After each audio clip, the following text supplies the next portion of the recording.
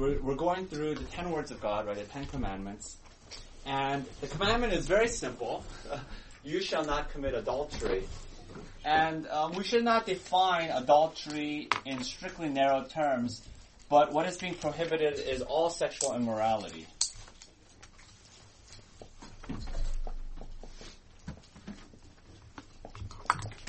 And as we've been saying, that for every negative commandment, there's also a positive side, and the positive side is to uphold and honor marriage.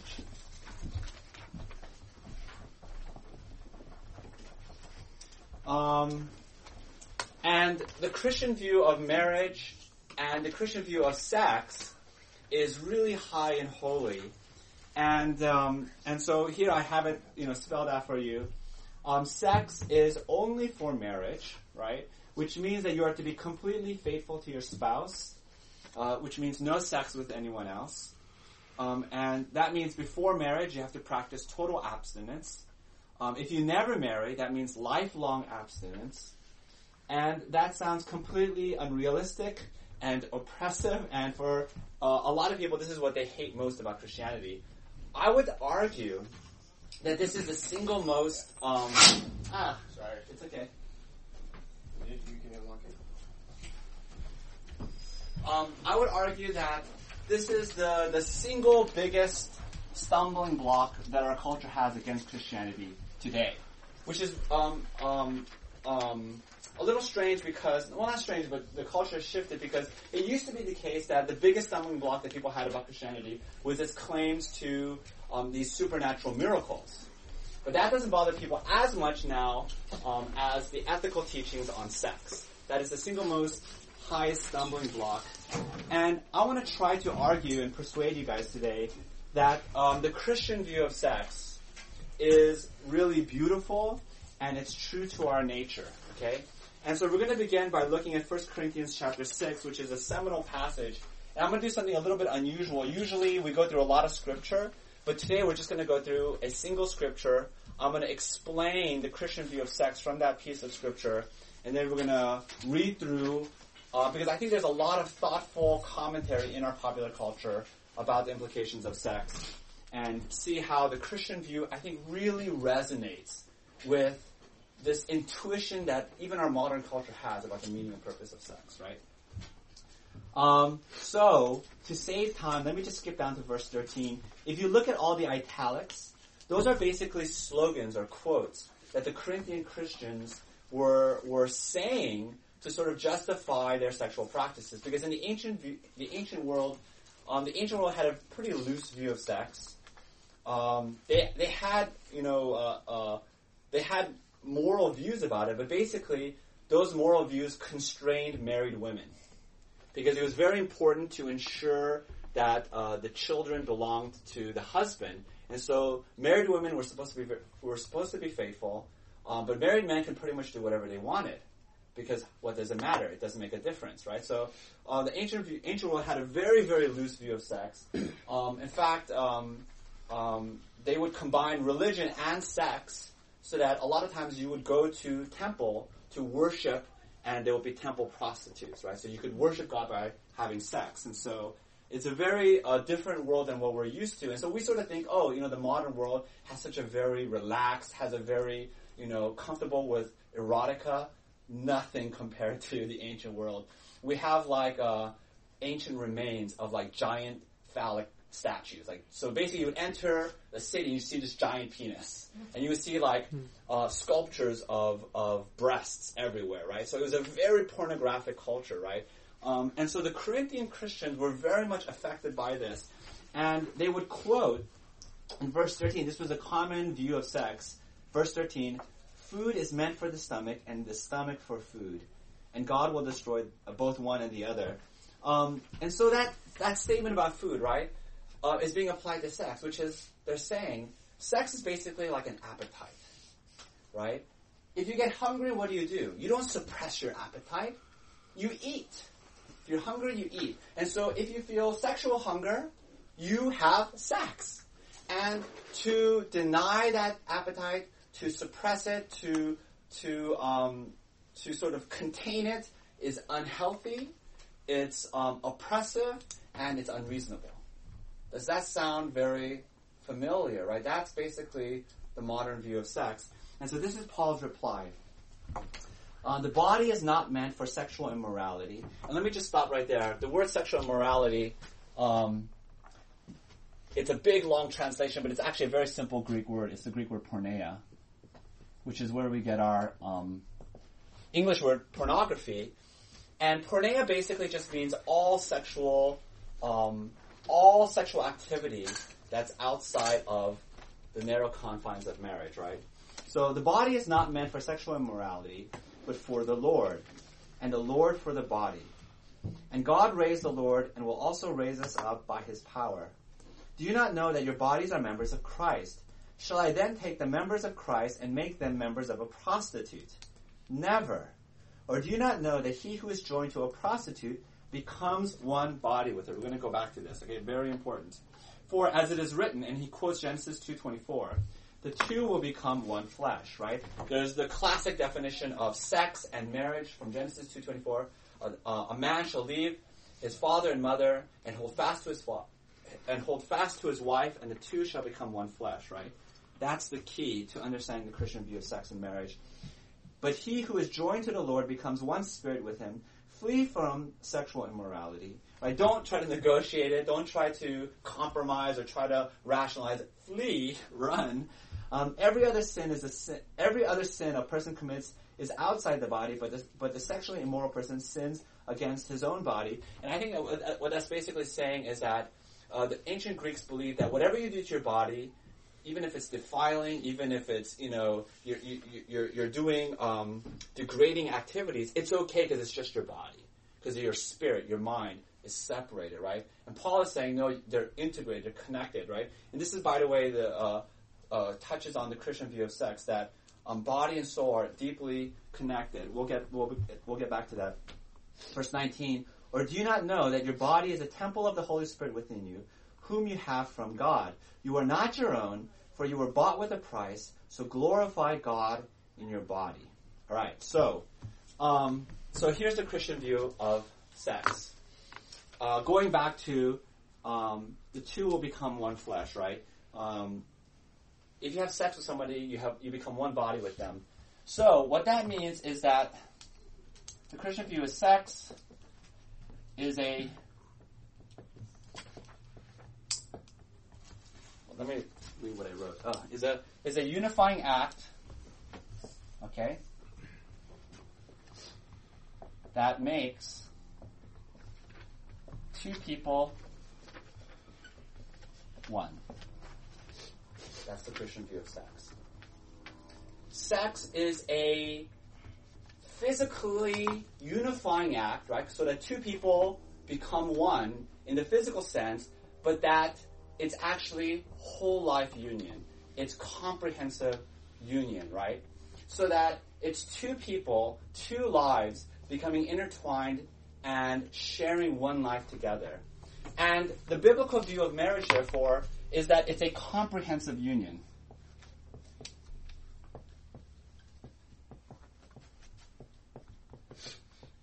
Right? It's a coming together in every way, emotionally, financially, in terms of like enduring the ups and downs of life, vagaries of life, and bodily. Okay? So, marriage is where two people link arms and they say, let's live together, let's experience life together, let's encounter hardships and difficulties together, let's combine our financial resources into one pot together, let's share our emotional life together, and in that context, it is fitting and right and beautiful that the married couple says, and let's share our bodies together, right? Let's come together in sexual union, and therefore, in the Christian worldview, sex is not just a unifying act, but it builds up and encourages it's like this ministry that you're doing that increases the union. I don't know if that makes sense, right? So, how did I put it here?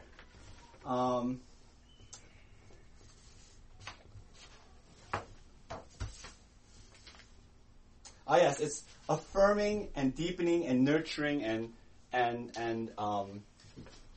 deepening the union, right? So that each time you have sex, it's not just like you're saying, I have this sexual appetite, let me satisfy it or feed it.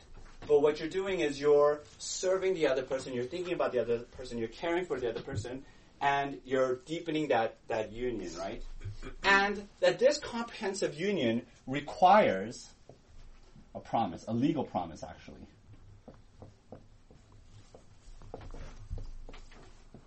And this legal promise is for lifelong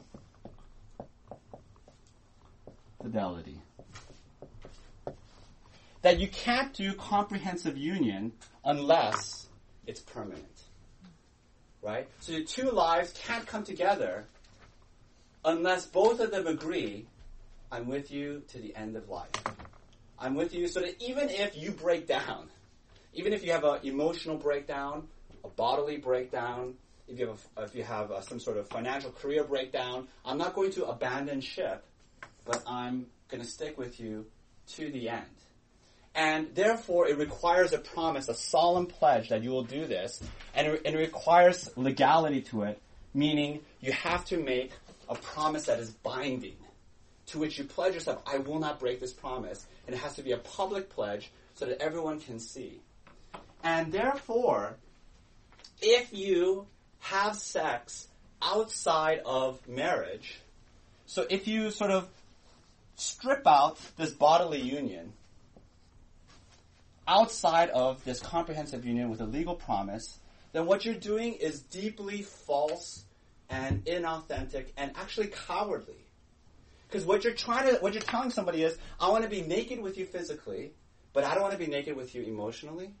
I don't want to be naked with you financially. I don't want to be naked with you in any other way, just physicality. And that's a very selfish thing, right? Because you're basically saying, I want to only experience oneness for a time, not for the rest of our lives, only for this short time. I want to experience physical oneness, but I don't want to be one with you in every other way of life. And so the Bible would say, Christianity would say, that's very false. That's very artificial. That's very deeply jarring. And therefore, because Christianity says this can only be safely practiced inside of marriage, it's actually the highest, most beautiful view of sex there is. Because what it's saying is that sex is only properly expressed within the safety, within this committed life, committed togetherness, right? So that's the Christian basic view of sex. Is there any questions or any comments? And then we're going to work out some implications. Yes. Clarification. So the italics, you said those are sayings of the time, or those are sayings of the time that the Christians kind of bought into at the time? Yeah, so they're basically like arguments that they're making against Paul, what Paul is saying. Using the values of the time. Exactly. Okay. Yeah. So therefore, sex is for one flesh union. So, so marriage, right? The language that is used in Genesis, the language that Jesus repeats, the language that Paul repeats, is marriage is one flesh union. The two will become one flesh, which means that it's not two people laying down their independence and then having this combined life together, right? Any other questions before we work out some of the implications? I did. Yes. So, a lot of the singles, I'm married, Okay. but I talked to, they said that they feel obligated to become an independent individual before they're married, and that's why they kind of delay their marriage, but then in the midst of it, they date. And then there's temptation of having a sexual relationship or intercourse. So what's your view on that? Becoming an independent individual before marriage. What do I think about becoming independent before marriage? Yeah, I mean, I think because for me, like it kind of like buys into like a temptation of being sin. Because after I got married, I have this idea that even if you're like in early 20s, if you think you really love this person, and I think you should just get married. Yeah, I mean that's a whole nother discussion. I've talked about it actually at length in other venues.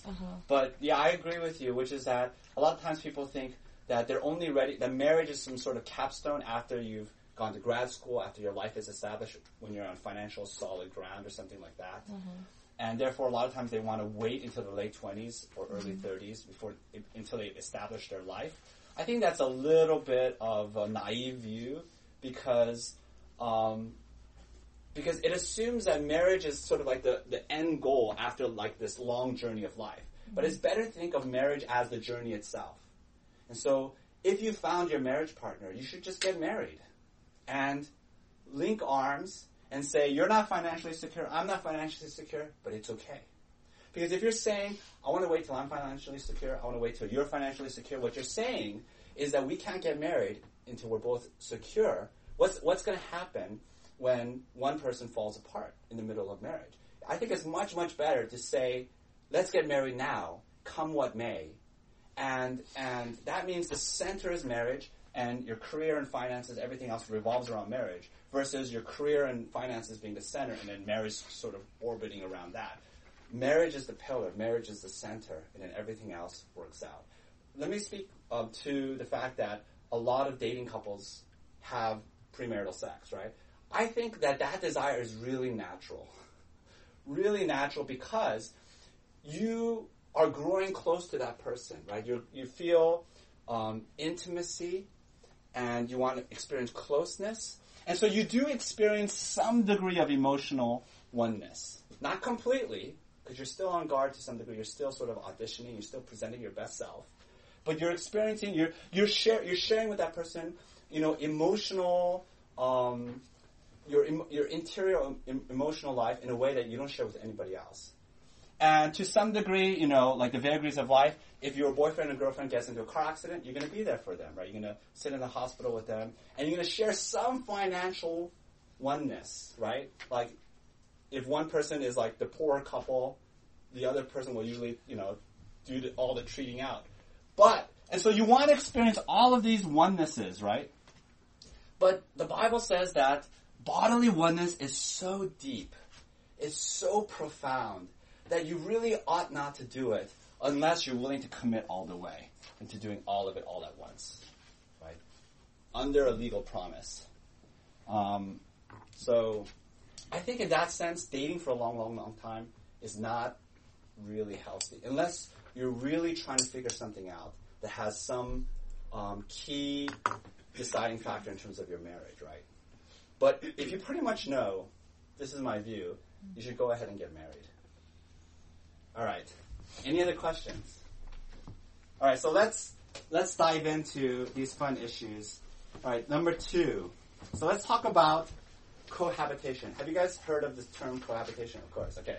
So the biblical word for it is, what's the biblical word for cohabitation or premarital sex? Adultery. No. Adultery can only happen if you're in marriage. Okay. So this is before marriage. You've probably seen this word a dozen times, and you're just wondering, what is that? It's the word fornication, right? Okay? So we're talking about fornication, fornicators, right? So let's read this. This is, and almost all the passages I've selected from the New York Times, and this is basically to say, this is not some narrow, irrational, unreasonable Christian view, but this really resonates with social science. This resonates with the research that's out there, and very thoughtful voices that are saying the same thing. All right. Can I have Derek just read the whole passage? Sure. Well, maybe I'll break it up. Okay? No, I can read the whole passage. In a nationwide survey conducted in 2001 by the National Marriage Project, then at Rutgers and now at the University of Virginia, nearly half of 20-somethings agreed with the statement, You would only marry someone if he or she agreed to live together with you first, so that you could find out whether you really get along. About 2/3 said they believed that moving in together before marriage was a good way to avoid divorce. But that belief is contradicted by experience. Couples who cohabit before marriage, and especially before an engagement or an otherwise clear commitment, tend to be less satisfied with their marriages and more likely to divorce than couples who do not. Let me just pause right there, because I don't think people believe this. This is not the Bible saying it. This is social science, hard scientific research saying, and I quote, couples who cohabitate, couples who live together before they get married and experience all the benefits of marriage without the legal promise, okay, are less satisfied with their marriage, more likely to divorce than couples who don't do it. That's not the Bible only. That's science saying that. All right, keep going. These negative outcomes are called the cohabitation effect. Cohabitation happens through what researchers call sliding, not deciding. Moving from dating to sleeping over a lot to cohabitation can be a gradual slope, one not marked by rings or ceremonies or sometimes even a conversation. Couples bypass talking about why they want to live together and what it will mean. When researchers ask cohabitators these questions, partners often have different, unspoken, even unconscious agendas. Women are more likely to view cohabitation as a step towards marriage, while men are more likely to see it as a way to test a relationship or postpone commitment. And this gender asymmetry is associated with negative interactions and lower levels of commitment, even after the relationship progresses to marriage. One thing men and women do agree on, however, is that their standards for a live-in partner are lower than they are for a spouse. Sliding into cohabitation wouldn't be a problem if sliding out were as easy, but it isn't. Too often, young adults enter into what they imagine will be low-cost, low-risk living situations only to find themselves unable to get out months, even years later. It's like signing up for a credit card with 0% interest. At the end of 12 months, when the interest goes up to 23%, you feel stuck because your balance is too high to pay off. In fact, cohabitation can be exactly like that. In behavioral economics, it's called consumer lock-in. All right. So let's talk about that for a little bit, right? What are the problems with living with your boyfriend and girlfriend? Because you don't have this. Because you don't have an explicit promise that makes marriage safe. The relationship is very unstable. You know why? Because you're still auditioning. You're still trying out. You're still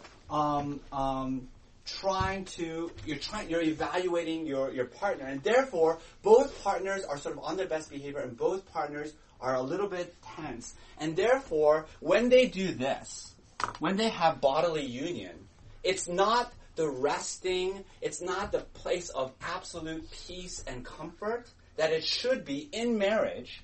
What is it? It's marketing. It's a sales pitch. Right? You're selling, hey, I'm an exciting partner. Don't you want to be with me? You're constantly making the sales pitch. And therefore, you've abused what sex is supposed to be, which is sex is not supposed to be a sales pitch. Sex is supposed to be uniting with your married partner, your lifelong partner. Sex is supposed to be just this incredibly relaxed and peaceful moment. You know, none of us like to, maybe the worst nightmare for a lot of us is to be exposed naked in front of everyone, because then you can see all your flaws, your flabbiness, right? Your out-of-shape body. And so we cover up, right? So we look good. But with your married partner, you can be naked. You can be naked all across the board. You can be naked emotionally. You can be naked in all your problems. And that's the only safe place to have sex. The second problem is because there's no explicit agreement. Again, no legal promise. There are different expectations. A lot of times couples move in together. They've never had a conversation, what does this mean? Even if they have a conversation, what does this mean? There's still different understanding because there is, again, no legal promise. And therefore, different expectations lead to profoundly unfair situations where one party, usually the girl, gets really bitter and angry. And that carries over into marriage. The bitterness and anger never completely it disappears, right? So this is the problem with cohabitation. Any thoughts or comments on this before we go on to the next one? This is I feel like groundbreaking. I feel like what we're talking about right now, 99% of Americans you guys are crazy. Right? So this is really revolutionary, I think. I think it's so beautiful and true. Any comments or thoughts? All right, so let's move on. More fun stuff. Let's talk about adultery. I remember reading this column a couple of years back, and when I read it, I was just like riveted. It was just like the most intense, crazy column. I suggest you look it up online and read the whole thing. Ezra, can I have you read it? Yeah. So let me just set up the situation. The columnist is a woman, and she's talking about how she had an affair against her husband with another man. Okay. The great sex, by the way, is a given. When you have an affair, you already know you'll have passionate sex. The urgency, the newness, and illicit nature of the affair practically guarantee that. What you don't know, or perhaps what you don't allow yourself to think about, is that your life will become an unbearable mix of yearning and regret because of it. It will become difficult, if not impossible, to be in any one place with contentment. This is no way for an adult to live. When you're with a lover, your lover, you'll be working on your alibi and feeling loathsome. When you're with your spouse, you'll be dying to return to your love nest. When you're at home, everything in your life will look just a little bit out of register. The furniture, the food in the refrigerator, your children, your dog. Because you would detach yourself from your normal point of reference. And it now belongs to a reality you've abandoned.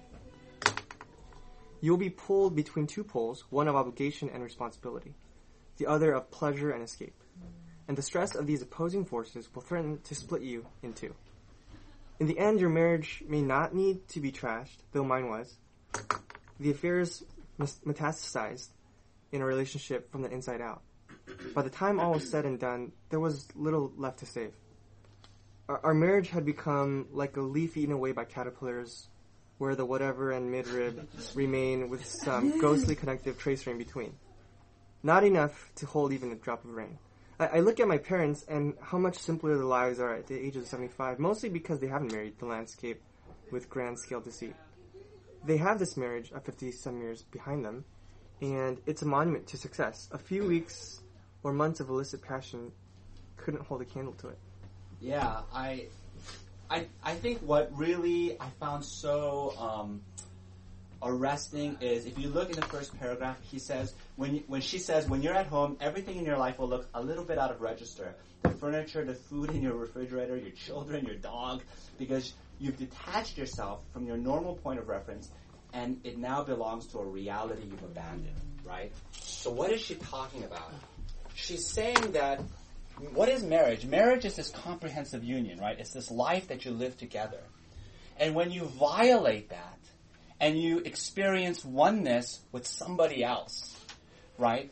Violating this legal promise, then your life becomes completely disjointed and it's like you live in two different realities. One reality is you're with your spouse and you have this life that you live together, but it's false. It's totally fake, right? But nobody else knows about it, only you. And then you're with your lover. But the whole time you're so stressed out because you're trying to maintain the appearance that you're still in this comprehensive union with your spouse, right? And that experience is so destabilizing, so painful that she says, even though, and I love it, she says the sex is great, right? It's so passionate and illicit, but yet it just completely destroys her. And I love the description. She talks about this leaf, right, where it's eaten up by the caterpillars, and there's just like this fossilized, skeletal remains left. That's her marriage. That's her life. Any questions or comments on just the devastation that adultery causes? Right. This is again not just the Bible saying it'll devastate your life. This is the New York Times acknowledging it. Any comments or thoughts? All right, let's go on. Now let's talk about pornography. So who can I have? Tracy, can I have you read? This is again from the New York Times. So let me just briefly talk about pornography. So the Bible says you should not commit adultery. And what does that mean? Does that mean if you're in bed with a strange woman, you're committing the sin? Jesus expands the law because he says if you look lustfully at another woman who is not your wife, you have committed adultery. So he expands it not only to what you do with your body, but what you do with your heart, with what you do with your intent, what you do with your eyes. And therefore, pornography is definitely included. So let's Trace, can you read that? Yeah. Clear patterns emerge from more than 30 years of academic research and organizing informed by a feminist critique of pornography. In heterosexual couples, men who habitually use pornography sometimes withdraw from intimacy with female partners and sometimes make demands on female partners for sexual acts that are uncomfortable, painful, or degrading to the woman. Women in heterosexual relationships report that these behaviors can destroy relationships, and men sometimes report that they are aware of the damage but cannot break the habit. Yeah, you know what that means? Addiction, right? Keep going. Anyone who doubts these trends should talk to marriage therapists and divorce lawyers. Anecdotal evidence suggests it's a harsh business for women. The industry portrays high-profile performers with glamorous lives, but producers and directors we've interviewed said candidly that the industry chews up and spits out women. Yeah, so I have 3 comments on this. Number one, if we understand that sex is a unifying act in marriage, then pornography is perhaps the most broken and degraded expression of sex there is. Because you're not uniting with another person. At least with a prostitute, there's another human being. But with pornography, it's completely virtual. There is nobody else. And therefore, pornographic sex is completely self-directed inward. It's an absolutely selfish act. Compared to the Christian view of sex, Christian view of sex is serving and giving to the other, thinking about the other person, right? So that's the first thing. The second thing is that it's not harmless. I think a lot of times people tell themselves, it's okay, I'm not hurting anybody, right? And that's just simply not true. Engaging in pornography absolutely hurts you for several reasons. Number one, pornographic sex is radically different than real sex. I remember, just to share my own story, I remember when I got married, right? And I was like, I had these expectations based on TV and movie that sex was going to be just like this passionate, just embrace, you know, and like music plays and like it's like this great, wonderful experience. And what I discovered is that sex is totally not like what you see in the movies. It's totally like you're thinking about the other person. You have to care about what they're thinking, what they're feeling, in a way that I totally was not prepared for, right? And I think this is why a lot of times the research shows that, in fact, people not only develop an addiction to pornography, but they prefer pornography to real sex.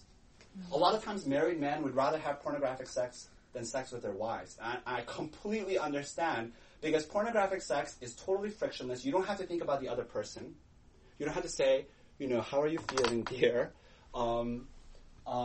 It's the pornographic image is completely responsive and thinking about you. Whereas in real sex, you have to think about and care about the other person, right?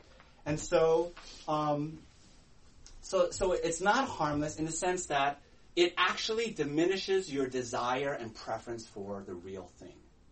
That's so tragic, right? So that every time you engage in pornography, you're diminishing and you're destroying this comprehensive union you have with your wife, right? Because you desire this less.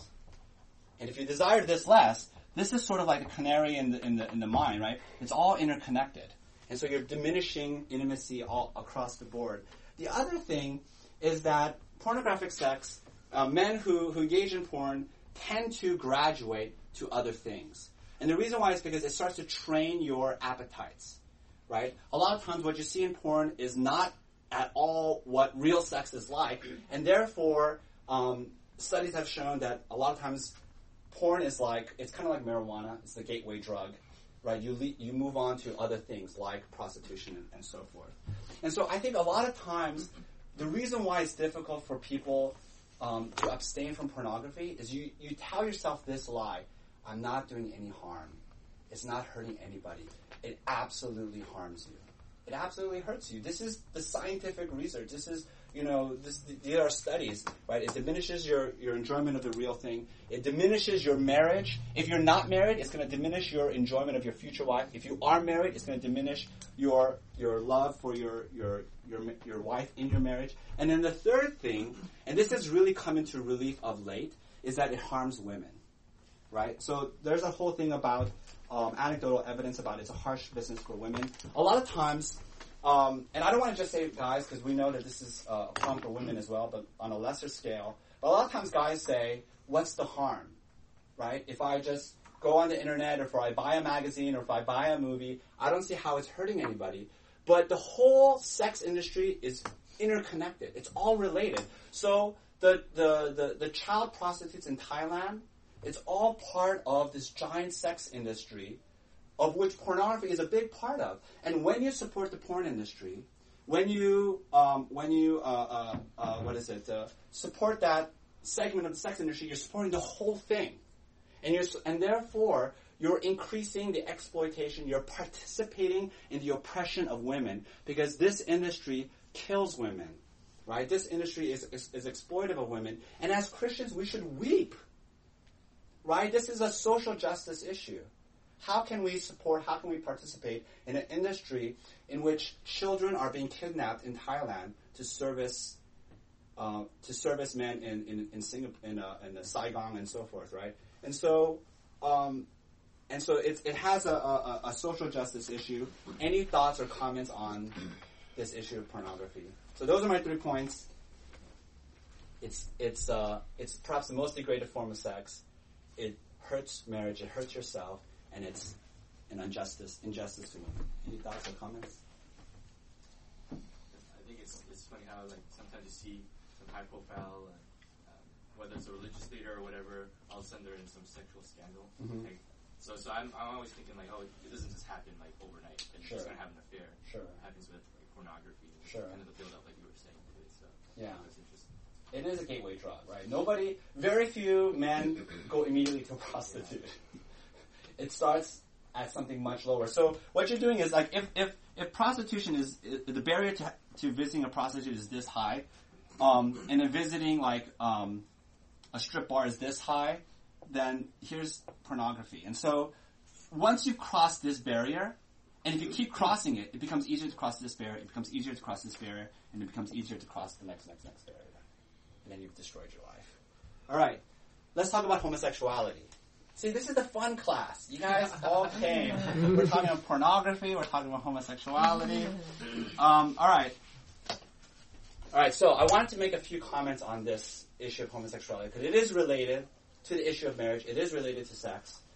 Let me make a few preliminary comments. Number one, everybody wants to know, okay, what does this mean for gay marriage? The issue of gay marriage. And so let me just sketch this out because this is a much bigger issue. A lot of times this is again one of the major stumbling blocks that people have against Christianity, right? Which is, Christians are against gay marriage. And let me disconnect those two things because that's not true. It really depends on your political perspective, right? So if you can think of politics as a spectrum, right? So here's libertarians. And there isn't really a non-derogatory term for non-libertarians. So let me just say robust government.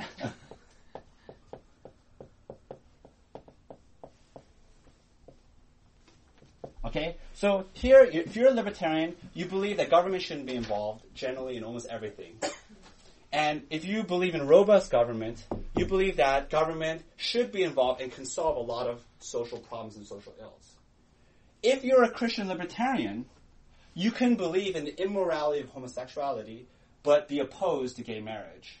Because you basically say, well, it shouldn't be the government deciding or legislating these issues, right? Even if you believe in a more robust government, right? This is only, libertarians are maybe 10% of the population. It's kind of growing now because it's in vogue. But even if you believe in a more aggressive form of government, it's really a question of what exactly should the government get involved with. Should the government outlaw prostitution? Well, some people say yes. Some people say no. Should the government outlaw adultery? Should the government make it extremely hard to get a divorce? Should the government outlaw pornography? Right? So these are all questions of which, in terms of Christian sexual ethics, almost every Christian, unless you really believe in a very, very robust government, we don't believe that necessarily that it 100% has to translate. Right? We don't live in a theocracy. And so I think for a lot of times people are very wary of Christianity because they think it automatically leads to you're opposed to gay marriage. And opposition to gay marriage is looked on as you're basically against gay rights, or you're against gay people and you want to deny them their rights. That's not necessarily true. There's a spectrum of views, all right? So does that make sense? So that's the first thing I want to say. The second thing I want to say is that Christianity has come under severe attack on its view of homosexuality. And let me just say that I think in large part we deserve it. Because we had decades and decades to show compassion and friendship to gay people, and we didn't. I remember back when I was in high school, I went to high school from 91 to 95, right? And I remember there was a gay student in one of my classes, and he was picked on mercilessly, right? He was like, it was before the era when it was like suddenly much more open and inclusive, and so this kid really got it. I mean, this kid was viciously mocked. And when I think about it, I didn't necessarily participate, but I didn't do anything, right? I just like let it happen. And I wish I could go back. And I wish as a Christian I could befriend him.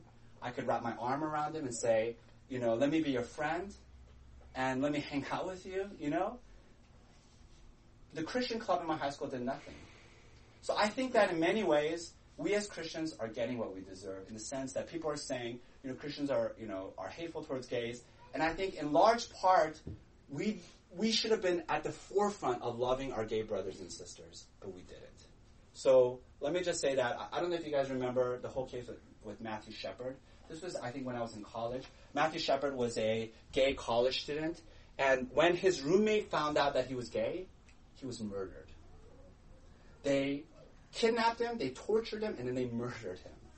And so I think that for us as Christians, we should extend incredible compassion to gay people because they are the victims of hate crimes, right? A lot of times in high school or junior high, the worst thing is to be different. The worst thing possible is to act in a weird way. And that's what they have to deal with. And so I think they deserve an enormous amount of compassion. And then the third thing I want to say on this issue is that I think to some degree this whole issue has been blown up way out of proportion. Because the Bible's view on sex, the Bible's comprehensive view on sex, right? If we talk about all the various ways of all the various manifestations of sexual morality, porneia, homosexuality would absolutely be in that category. But how much does the Bible focus on the porneia of homosexuality? A count has been done. Maybe 7 passages in the Bible. How many times is adultery talked about? How many times is fornication talked about, right? How many times is, what would be the equivalent of pornography, which is, a lustful looks at women. How much is that talked about? Way, way more. So we should be focusing, to some degree, we shouldn't make this like the biggest sin on earth. You know what I mean? But we shouldn't make this like the forefront of our critique of our culture. Why don't we critique beauty magazines that objectify women? Why don't we do something about prostitution? Why don't we do something about sex trafficking? That should be at the forefront of our activism and our interest. And in terms of porneia, that's not even, again, the whole thrust of biblical ethics. The Bible talks about greed way more. The Bible talks about the problem of unforgiveness. The Bible talks about racial reconciliation.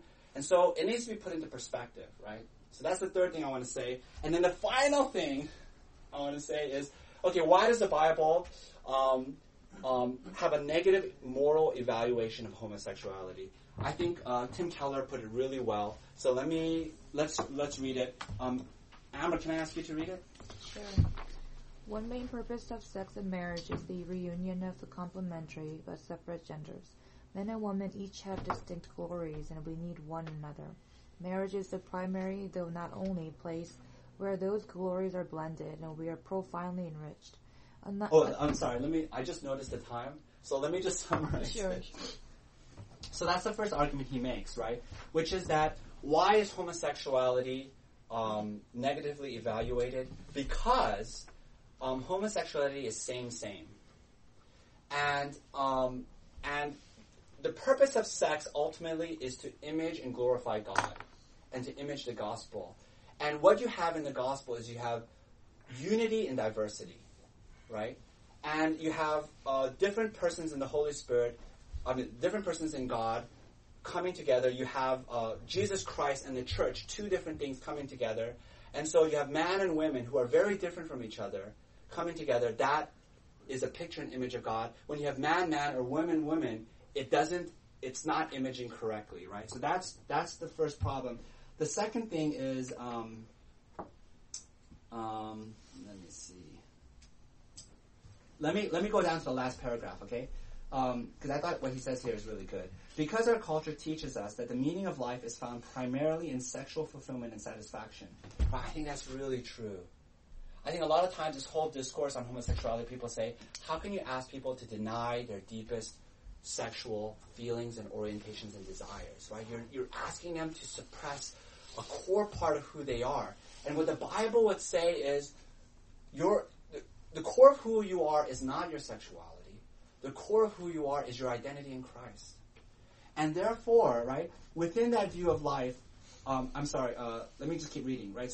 So Keller is echoing what the culture says. Within that view of life, the biblical prohibitions on homosexuality may seem harsh and cruel. Indeed, God's will in Scripture often seems to frustrate many of our deepest longings, not just our sexual ones. But if we are faithful to His Word, we find that each divine demand is really a summons into a transformative process in which we discover deeper levels of joy, peace, and fulfillment in God and in Christian love than we would otherwise have known. And so what the Bible constantly calls on Christians to do is deny yourself. You have these desires, you have these ambitions, you have these wishes, and a lot of time they're broken. Not just for homosexuals, but for all of us.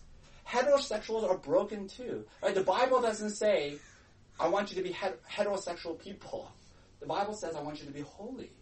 Right? So there's broken homosexuality, there's broken heterosexuality, and therefore all of us have to suppress our desires. If I want to have sex with another woman who's not Christina, do I say to God, your prohibitions seem harsh and cruel. How can I deny my emotions and feelings? I must go to this woman. No. The Bible says, if you deny yourself, you'll find deeper happiness and joy and fulfillment in obeying God and not obeying your desires. But with that said, let me just say that as Christians, we should express a lot of compassion for our gay brothers and sisters, because I have a desire for sex, but I can fulfill it and experience the richness of it by getting married. For Christians, we tell our gay brothers and sisters, you don't have that option. Your option is chastity, your option is abstinence, lifelong abstinence. And so that's a much, much harder thing to ask them to do. And therefore, I think the whole discourse has to be really one of a lot of compassion, a lot of patience, because we're asking them to do something much, much greater than we're asking heterosexual Christians, right? 3 minutes to ask questions on this issue on homosexuality. So for the idea of homosexuality, so we're called to love them, right? But then how do you, we're not called to change them essentially then? Because I mean, there's something called reparative therapy. Like the Exodus International, that's a pseudo-Christian organization that basically tried to convert homosexuals into heterosexuals, and the way they would do it is they would show them pornographic videos to try to get them to lust for women and things like that. And that's completely a flawed view of what holiness is, right? If a man was having struggle with adultery, you would not just say, all right, the solution is, you just need to see your wife in lingerie more often, right? The solution is to love God so much that your sexual desires are less real and less deep than the reality of God. And we live in such a broken world that the reality is all of our sexual desires are broken to one degree or another. Nobody has a whole sexuality. Everyone is a broken sexual person. And so the Bible is calling us to holiness and to wholeness, which is a lot of times to deny ourselves and to confine ourselves to sex within the beautiful way that God intended it, which is marriage, unifying act. Does that answer your question? Yeah. I don't know if that did. I just went off on a whole nother section. Oh yeah, so we're not asking them to be heterosexuals. No. Yeah, just love. Just what? We just love them. We love them, and we're calling on them to live a holy life. Any question? Comment. I think your acknowledgement of how difficult what we're asking our gay brothers and sisters to do is really spot on. Given one of my best friends in Pennsylvania and housemates started to confide to us the second year that he was homosexual. Yeah. And just kind of struggling through that and having those conversations was really, really tough. Yeah, it's a very tough thing. Right. I think nobody wants to be gay. Nobody wants to I want to be different from everybody else. I want to, because even if you're fully out and you're comfortable with being gay, you still have enormous difficulties. Even if you do get married, you can never have children with your spouse. Right. Right? I have children with Christina. That's such a beautiful thing. And that's denied to gay people. So I think it's a really difficult thing. And I think a lot of people within the church suppress it and don't don't feel like it's a safe place for them to share that, hey, these are the feelings that I have and the innate desires that I have. Yes. Within the church body, I think there are a lot more homosexuals than we would probably guess or think at first. Yeah, I agree. I mean, the church has not been a safe place to share that you're homosexual, that you're struggling with these things. I don't know how to change it, but I think shame on us as Christians that we don't welcome all sinners. Only certain sins are okay. I struggle with envy. Oh, welcome, brother. But if I struggle with homosexuality, then you can't be my friend anymore. I think so I really hope and I look forward to the day when IGC can have gay brothers and sisters in our church and we can surround them with love and compassion. We'll see if that happens. All right, let me close in prayer. Heavenly Father, we didn't get to the gospel, but we know the gospel is this, that sex is ultimately a picture of marriage, and that you are the bridegroom, we are the bride, but we have been unfaithful. And so all of us are sinners, all of us are sexual sinners, but you loved us, you bought us back, you forgave us, you reconciled with us. And I pray that profound experience of grace and love would transform us and make us embrace prostitutes, pornographers, gay people, sexually broken people. I pray that our church can be a safe place for them, a place of love, a place of community. We pray this in Christ's name. Amen.